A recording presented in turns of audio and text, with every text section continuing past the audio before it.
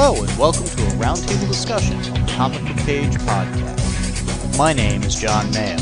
In this episode, I'm joined by guests for a lively conversation on a topic we hope you'll find interesting.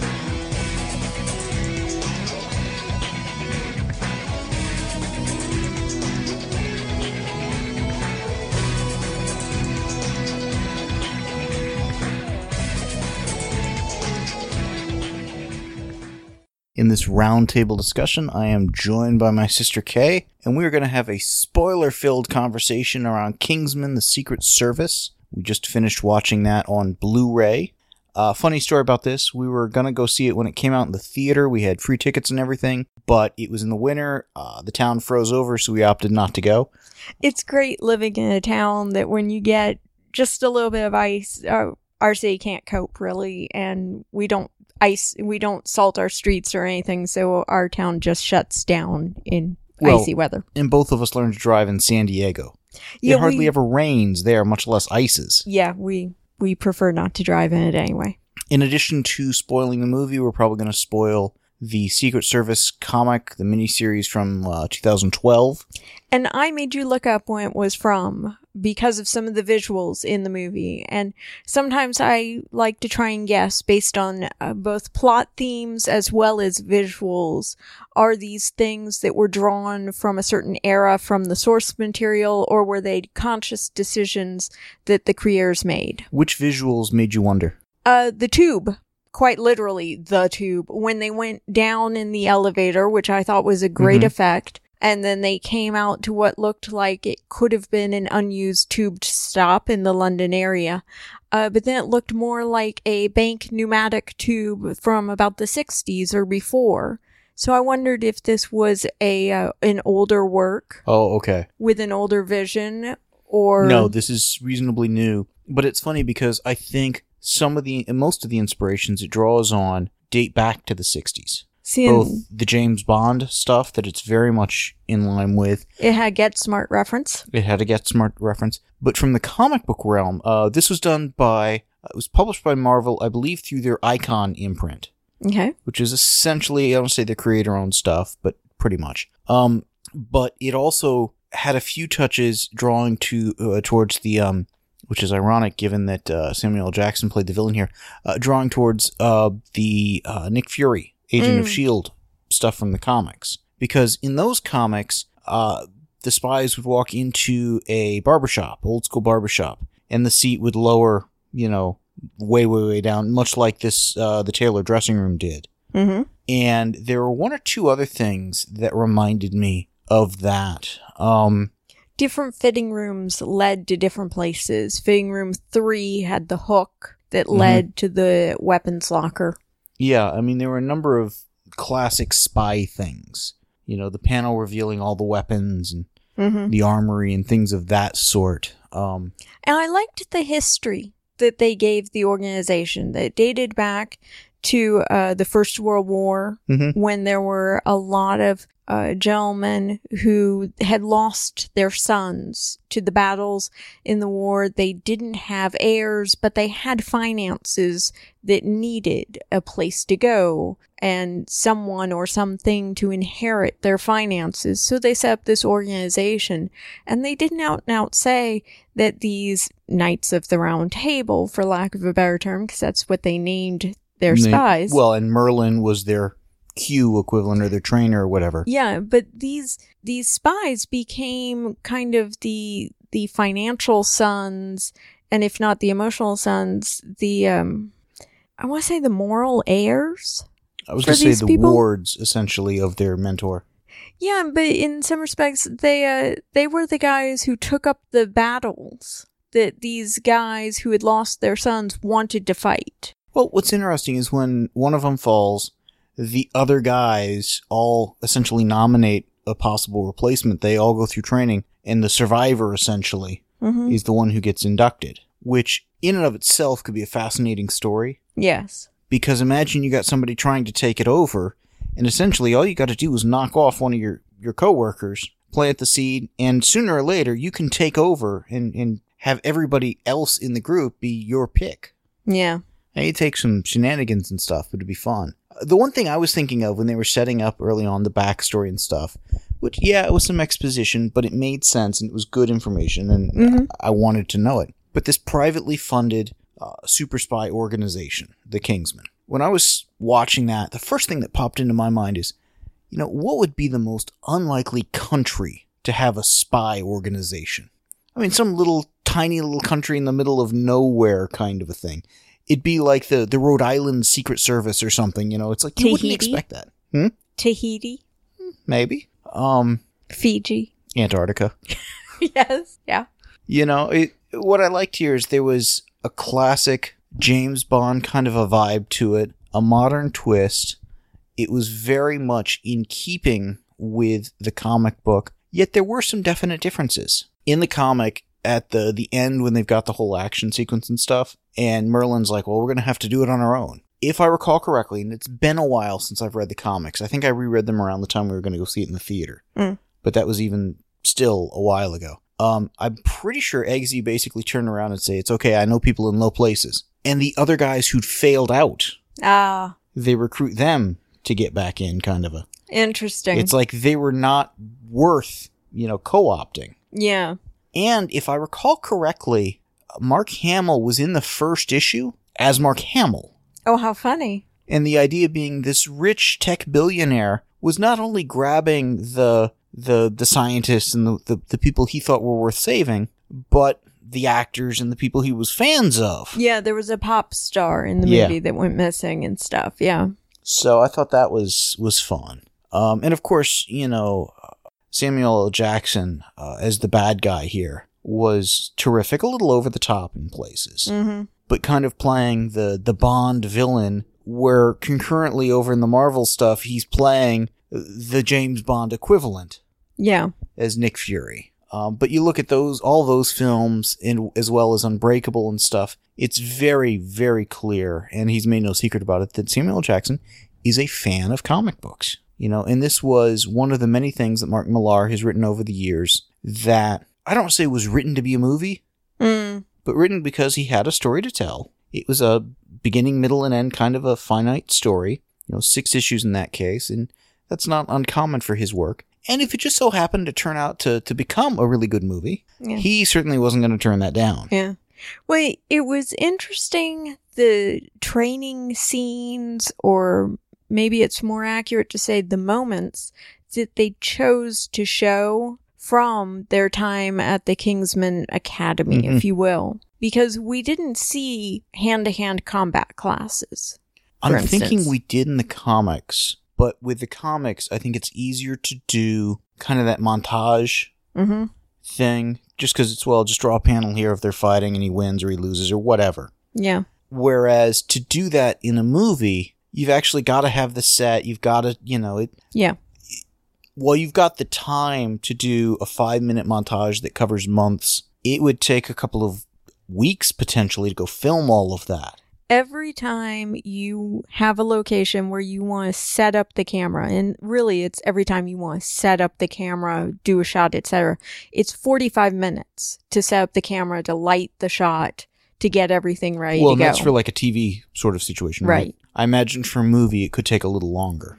A little, but not much. The bottom line is there's a very tangible physical cost, even if the location is right there, to set everything up and be able to shoot, whether you're shooting 2 seconds or 2 hours. Yeah. Well, when they look at a script, whether it's for a movie or a TV show, they divide the page into eighths of an inch. Okay? Eighths of an inch, eighths of a page. Eighths of a page, sorry. Thank you. I was going to say, there's a lot more eighths of an inch. Yeah, eighths of a page. The top half of this line... But, we would joke that when you would look at the pages, if it was just dialogue upon dialogue upon dialogue upon dialogue, the grips and the people who set up the shots, the lighting guys and stuff, they're just laughing their heads off going, no problem, 45 minutes to set up and we walk away. Whereas the poor actors are going, there's so much to memorize, there's so much to learn, I need so much prep time. And if somebody says, well, we're just going to switch from doing this one we had planned for tomorrow to today. And the lighting guys are like, well, it's the same 45 minutes to set up for us, for, whichever shot. Whereas the actors are saying, that was 2/8 of a page versus 5 pages. Yeah. Do I gotta have 3 lines or do I gotta have 3 soliloquies? Mm-hmm. Well, and what's interesting about that is you were saying, how much work it is for the actors and stuff. There were a couple of places here, particularly the church scene is the one that stands out. Oh, wow. Where, the action sequence, there's a lot of time, they choreographed the fight as if it were a dance. Mm. This was like a full, I don't know how long it was, 4 or 5 minutes it felt like. I was watching that thinking that was at least a day of filming, and I was just blown away by that. It was at least a week of rehearsal. Yeah. And there were a couple of times because he's in Harry is in the church, the phones go off, everybody kind of goes nuts and starts fighting. And you see him pull out his gun, start to do things, and then it just keeps going, and it had a hyper-realistic, slow-mo-ish kind of a feel to it, which made it hard to judge how long it was really going on. Mm-hmm. But also, there were a couple of places where it was very much like a dance number. Yes. But also some where it's like, okay, at this point, he's gone just out of frame for a second. So if they needed to cut and redo, that gives them the ability to kind of composite the next part in or something. Yeah. Because there's no way you could do a fight like that in a single take. Yeah. Well, at least I don't think so. I mean, if they've got stunt guys that talented, and they probably do. There's the realization, that the bad guy of the film has purposely chosen a hate church, I think they referred to it as, in the South. So they've piled on assumptions about the congregation in a variety of ways. Well, at one point I was asking just how many knives and guns are in this church. Exactly. But you're right, they stacked the deck to where it was more likely to be that way. Yeah. Than if it was a church of really sedate little old ladies or something playing bingo or something. Yeah. We were not in a retirement community in Connecticut. Yeah. That kind of thing. I want to know who went for the fire axe. There were a couple of axes. The very fact that the church had a fire axe that was big, like 4 feet long, it seemed like. They were dismantling pews at one point, or dismantling more than one point. People. Well, that too. There were a couple of places where this got gross. Yes. That was one of them. The fight scene at the beginning. Yes. Now, I will say at the very end, they went more 4th of July than gross. Yes. They got to the point where it was literally just kind of over the top, almost cartoony. Yeah. And even still, there were a few places it was a little gross, but it was very much not glorifying the violence, but certainly not sidestepping it and implying nobody's getting hurt. I mean, they're getting eviscerated. Yeah. And it was funny because that really turned me off, yet I was also, trying to appreciate the choreography, the planning that went into some of this. Yes. And there were some aspects of the stunt work and the fight sequences that was just beautifully done. Well, and it took me a while as we were watching the film to understand how, and I admit, he's a psychotic bad guy. So trying to understand the psychotic bad guy is probably not my best decision. It's better than if you do understand the psychotic bad guy. Then I start to worry. Yeah, but I'm trying to get, okay, where is this guy coming from? Because at the beginning of the movie, he is all about solving climate change and trying to make the world a better place. And now we're moving on to creating an app that defeats people's inhibitions and triggers their most violent tendencies. Mm-hmm. And yet they tied it all together. The bad guy's plot, his plan made sense. Yeah. They had a couple of flashbacks where he's telling bits and pieces to people. Uh-huh. So it's not like it's telegraphed. It's not like it's what's going on. Yet you also never get the James Bond villain monologue. Yeah, in fact, they flat out tell you this is not that kind of movie. Twice, at least. Yes. But it was very much playing up the tropes of those movies. Yeah. And very self-reflexive about those tropes. At one point, they're having a meal, Colin Firth and Samuel Jackson, their characters, and each one saying that they had kind of imagined as a kid growing up to be the bad guy or the good guy, the other one, essentially. Mm-hmm. Yeah. So they're giving us all the tropes, even if you're not familiar with them. Well, and they're expecting it to be this huge black tie gala that might as well be the steak and the lobster fair.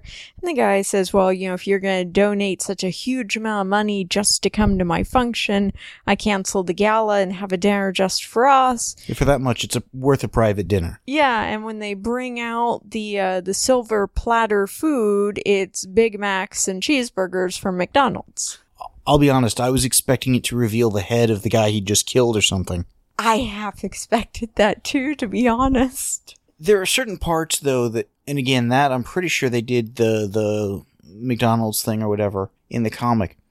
Some of the stuff, though, plays so much better on the movie screen.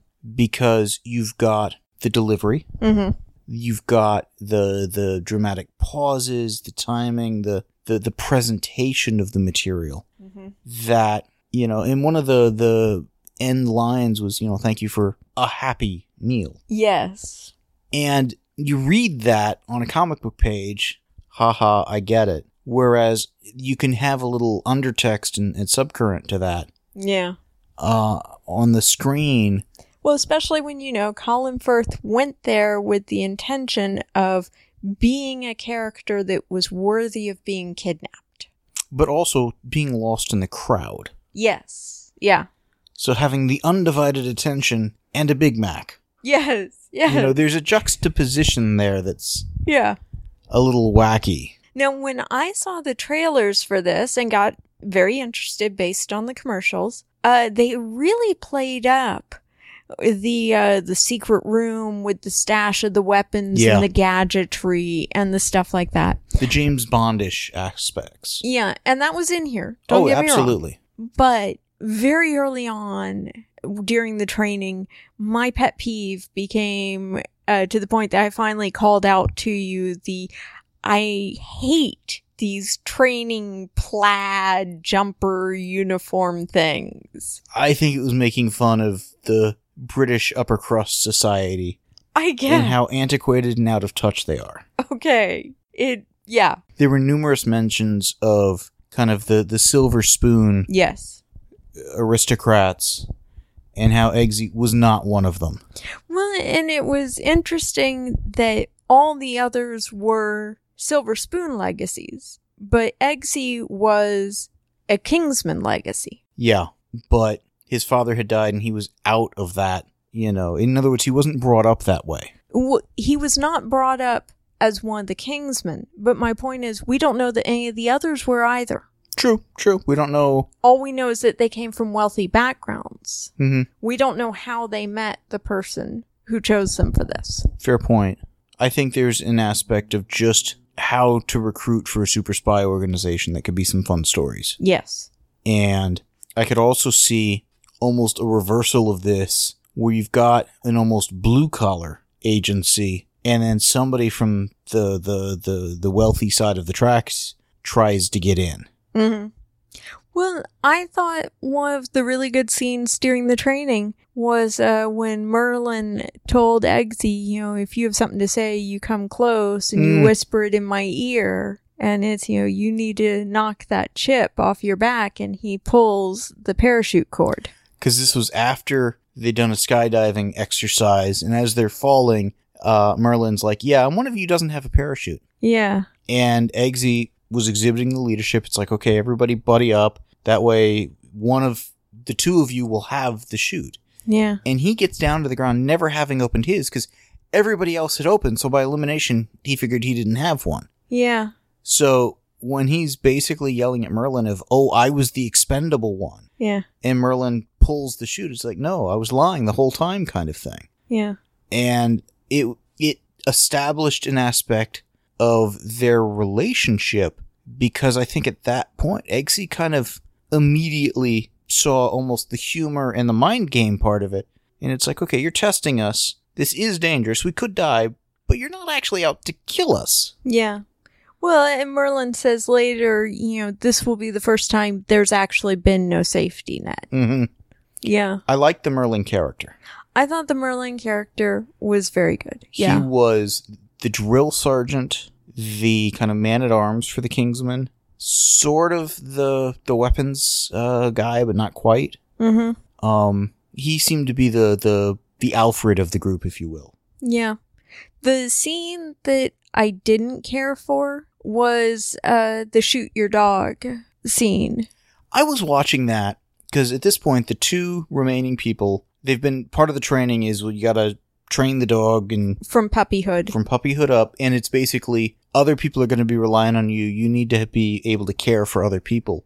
You need to care for the dog. You need to train the dog. The dog is dependent on you. It was a lesson in responsibility, yeah, teamwork, and thinking beyond yourself. Yeah. So it was a very interesting kind of an aspect of the thing. But when it's, okay, here's a gun, shoot the dog. Mm-hmm. I'm sitting here thinking, this is a mind game probably. Yeah. If you shoot the dog, they can come back with, oh, you just followed, you didn't ask, you didn't push back, you didn't do anything, you just did what you were told, you're a mindless drone, you're out. Yeah. Or if you don't shoot the dog, you're not following orders, you're out. I mean, it's one of those almost no winnable situations. It felt like a lose-lose situation, and the dog is 100% dependent on you, and the dog never betrayed you. Yes, but there's also shoot the dog, not kill the dog. Yes. So I think there was a possibility of, grazing the dog, but then it's, well, you're a lousy shot, kind of a... Yeah. So that was one where it comes down to, have you figured out the rules of the game you're playing? Yeah.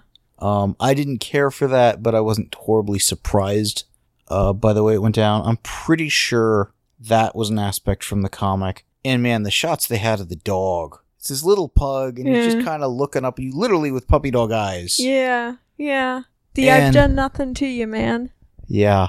And so far, and such an opposite extreme from his father would die to protect his partner. Mm-hmm. And I think that's why the scene rubbed me the wrong way.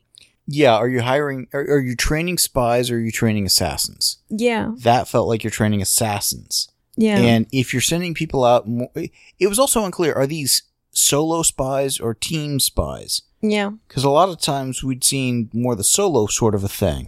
Well, and for me, the reason that was unclear was a necessity of the story.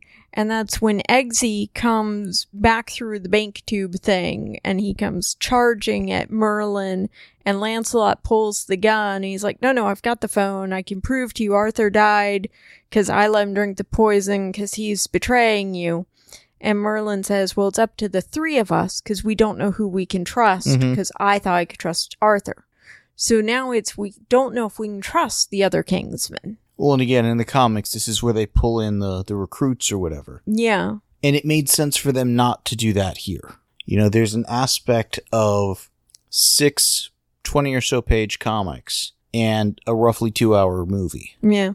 You've got, in some cases, more space in each medium than you do in the other. Yeah. It's just a different kind of space. Yeah. Whereas here, if you brought the other recruits in, you've got a little bit more of a logistical thing. Oh, we've got to keep track of all these characters. Mm-hmm. Whereas that's not as much of an issue in the comics.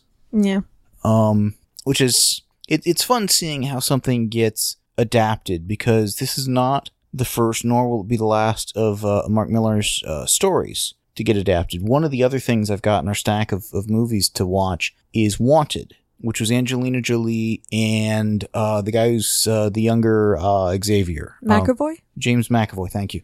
I really am bad on remembering the names.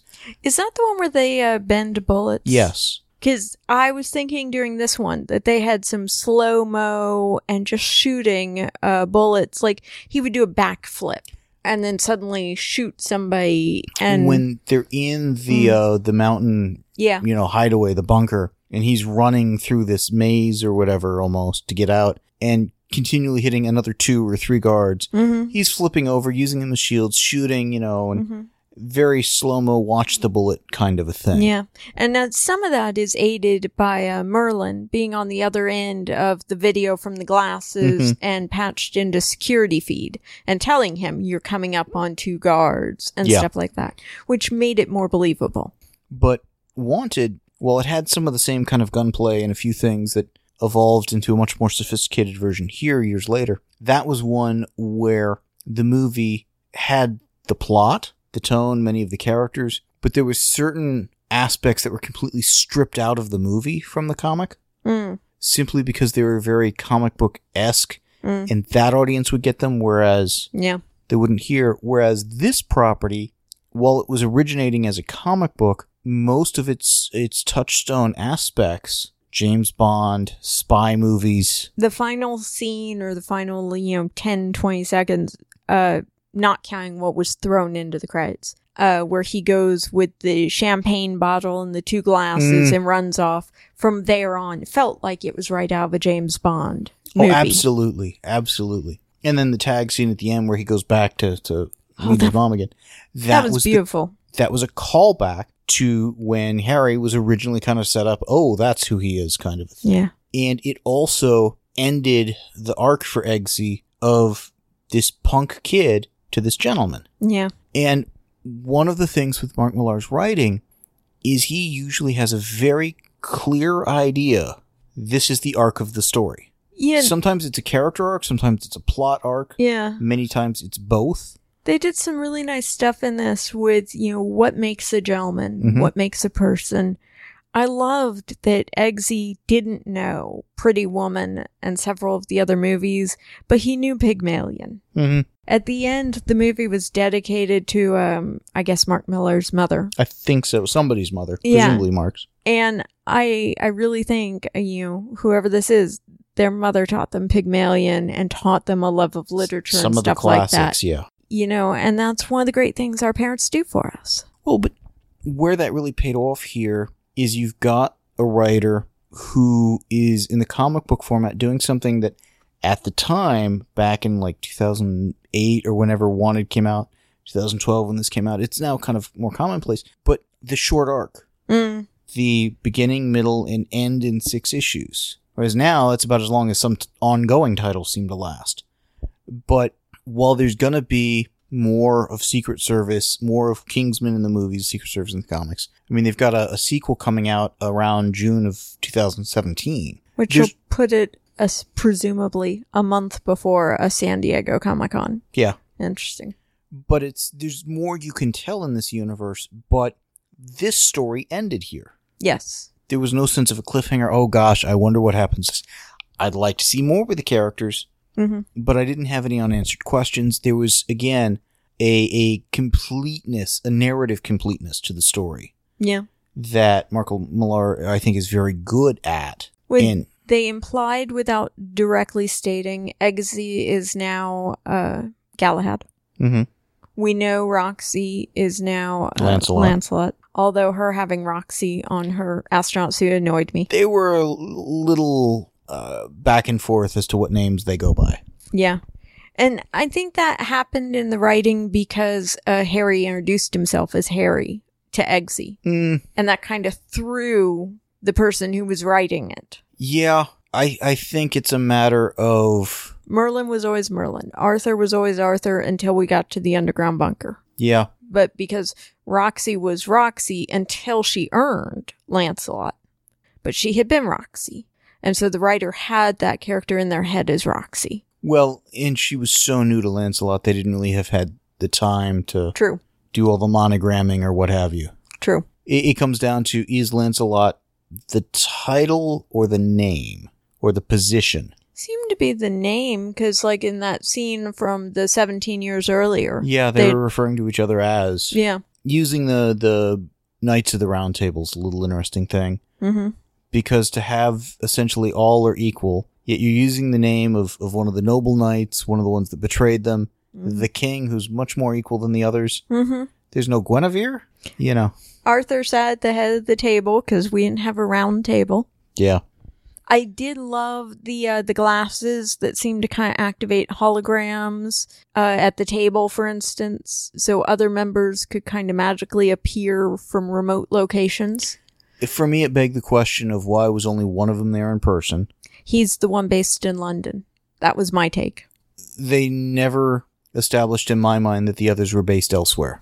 They mentioned later that the girl who pretended drowned was now a tech person in the office in, I think it was Belgium. Fair enough. So we were left to assume quite a few things, but you can only fit so much into our movie. And again, I don't need the full history and inner workings of the whole organization in the first film. Mm-hmm. Again, it's something that they set up a good enough premise that doing more films, more stories, comics, etc. makes sense. Mm-hmm. It was a very satisfying read initially, very good film. Again, personally, I had some issues with the level of gore in some of the scenes. The one time I thought the effects could have been better, as in noticeably, I actually asked you, shouldn't they be walking down Straight Hall, was in the prison cavern. They're in the prison. We've established the princess is there. Samuel L. Jackson is walking down the hall, a clearly straight hall, yet between the doors and stuff, the wall has this bizarre arcing as if it's like a barrel distortion fisheye lens sort of a thing. Like maybe he's walking more around a circular barrel hall instead of a straight hall. Almost to the point of being nauseating. Yeah. But that was the one place in the film where I just kind of got pulled out with the, wait, could you have gone back and redone the effects for me? But other than that, it was good. That one was distracting. There were many places where it was obvious an effect was being used. The slow-mo in the fights, a few things like that. But there were also a couple where it's like, this is almost certainly green screened. Not that it was badly green screened. It was very well done. But like when they're going down in the room initially, there were a lot of times I could easily imagine these guys went into the studio that day. They stood in front of a green screen. They did their lines. Stuff came in afterwards and they watched the movie. Oh, that's what the room looked like. Yeah. One of the things I liked was we get enough of the James Bond kind of tech with like the umbrella and stuff. But we also get enough of the James Bond humor at times, old school Bond, because when Eggsy is using it in the bunker and the guy basically comes with like, I guess a shotgun or something and is blasting through it and he's looking through it, it's like, oh, this isn't working as well as I thought it would. Yes. I loved when Merlin told him to go blend in this room full of, the elite who are going to survive in the bunker. The chosen. Yes. And he goes to order a drink. And he has, everybody knows how Bond orders his drink. What that did for me was when he was first getting the lessons in being a gentleman, and lesson 2 was the martini. We never see that lesson. True. This was that lesson. Yes. He learned. Yes. And that's what I love about the writing, is there's certain things you can skip over because you fill in the blanks later. I loved that we had seen Harry in that home office with those tabloid pages on the wall several times, and then when he explained them. I really enjoyed that. This is what made the headlines, because I saved the world and there was another newspaper able to be printed. Yeah. And got no credit. And it's like literally dozens and dozens and dozens lining the room. What I did find interesting there was no room left for new ones. Yes. So he knew he was dying. No, I'm kidding. Well, I liked his attitude that a gentleman should only be in the paper 3 times. When you're born, when you're married, when you die. Yeah. You're not doing it for the glory. You're doing it because it needs to be done, saving the world. Yeah. And that, I think, might have... I don't know if that was necessarily a hard lesson for Eggsy or not. He never seemed to be the glory hound. No, I think he was afraid he'd already disappointed Harry because he'd gotten into trouble in the past. And he was afraid that might have gotten into the news. In the comics, Harry was more of... He might have actually been his uncle. But there was a stronger connection there than just, hey, his father happened to save Harry's life. Okay. I forget exactly what that was, but it worked well on the screen and probably better that way on a film because I think in a movie that would have felt a little forced. Oh, how convenient, sort of thing. Yeah. Whereas when I was reading it in the comic, I didn't feel that way. It's funny because there are certain story points and contrivances that in a comic will just jump out at me, and maybe in a TV show or film, it's like I wouldn't even notice, and vice versa. And part of it is the different storytelling style. In a comic book, it's easy to flip back a couple of pages and double check something. Yeah. Whereas in the movie, it's like, I've had this problem in some shows, TV shows in particular, where early on, they introduced two guys, roughly the same age, roughly the same build, both dark hair. Mm-hmm. And it's like, once you get to know the cast, oh, that's Dean Cain. This is the other guy, Max Landis or whatever, playing Jimmy Olsen. Mm-hmm. They look nothing alike. The first time you're going through and still trying to figure out, wait, who's who?